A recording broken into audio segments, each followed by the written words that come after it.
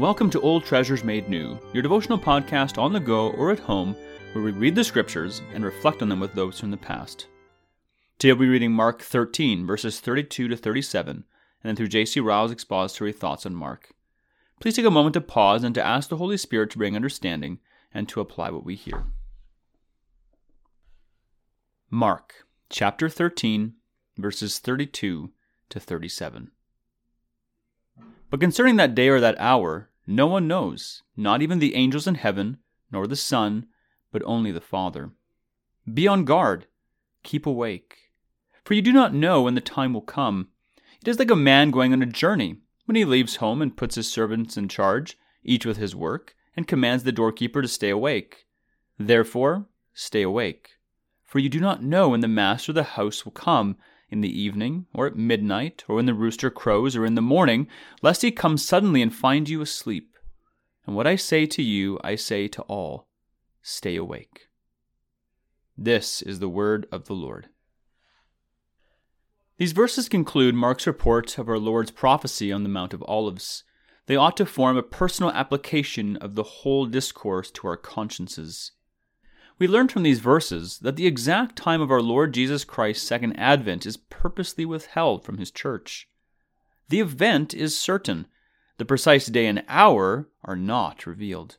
Of that day and hour knows no man, no, not the angels which are in heaven.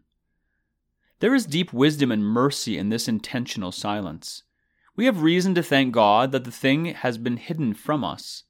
Uncertainty about the date of the Lord's return is calculated to keep believers in an attitude of consistent expectation and to preserve them from despondency.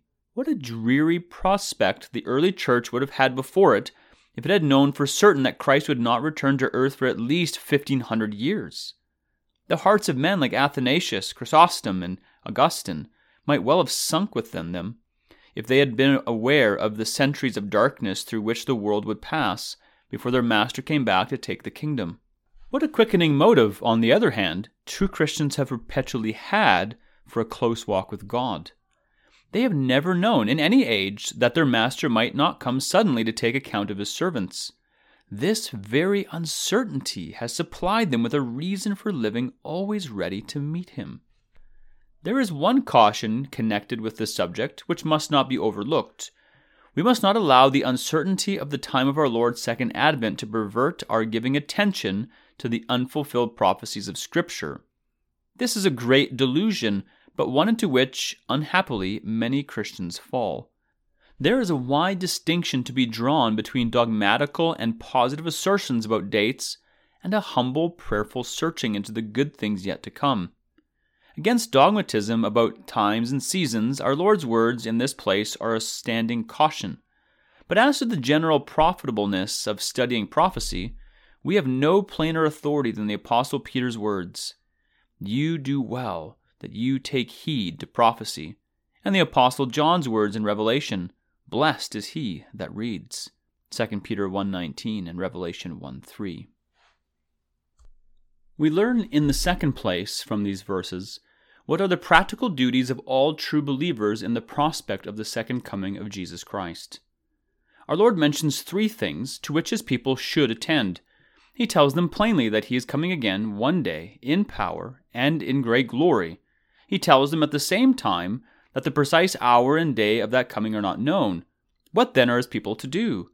In what position of mind are they to live? They are to watch. They are to pray. They are to work. First, we are to watch. We are to live always on our guard. We are to keep our souls in a wakeful, lively state, prepared at any time to meet our Master. We are to beware of anything like spiritual lethargy, dullness, deadness, and listlessness. The company, the employment of time, the society which induces us to forget Christ in his second coming, should be marked, noted, and avoided. Let us not sleep as others do, say the Apostle, but let us watch and be sober. 1 Thessalonians 5:6. Second, we are to pray. We are to keep up habits of regular communion and communion with God. We are to allow no coldness to come in between us and our Father in heaven, but to speak with him daily, so that he may be ready at any moment to see him face to face. Moreover, we are to make special prayer about the Lord's coming, that we may be found in peace without spot and blameless, and that our hearts may at no time be overcharged with the cares of this life, so that the day may come upon us unawares. 2 Peter 3:14 and Luke 21:34. Third, we are to work. We are to realize that we are all servants of a great master, who has given to each man his work and expects that work to be done. We are to labor to glorify God, each in our particular sphere and relation. There is always something for everyone to do. We are to strive, each of us, to shine as a light, and to be the salt of our own times, and to be faithful witnesses of our Master, and to honor him by conscientious and consistency in our daily lives. Our great desire must be to found not idle and sleeping, but working and doing. Such are the simple injunctions to which our Lord would have us attend. They ought to stir up in our hearts of all professing Christians great self-examination. Are we looking for our Savior's return? Do we long for his appearing? Can we say with sincerity, "Come, Lord Jesus"? Do we live as if we expected Christ to come again? These are questions which demand serious consideration. May we give them the attention to which they deserve.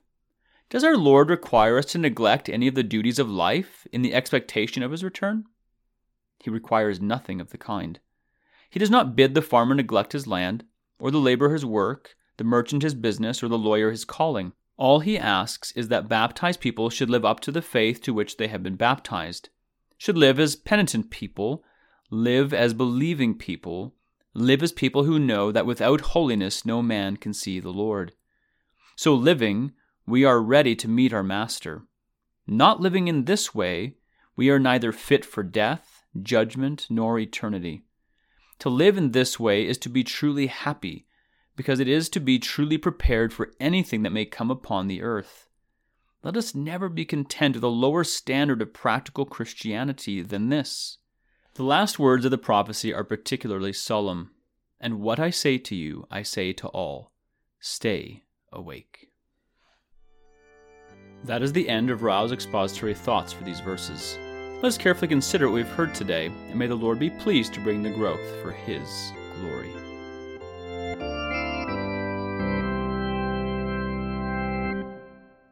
In considering what we've just heard, would you prayerfully ask yourself and others the following questions? First, do you see how God's holding back the day and time of Jesus' return is wisdom? Although we may admit we would like to know, doesn't not knowing keep us pressing on in faithfulness? And second, is there evidence of watching, praying, and working in our lives? If not, what steps will we take to make it so? It does strike me as interesting in how the Lord's Prayer, Jesus sets an example for doing the first of these two things.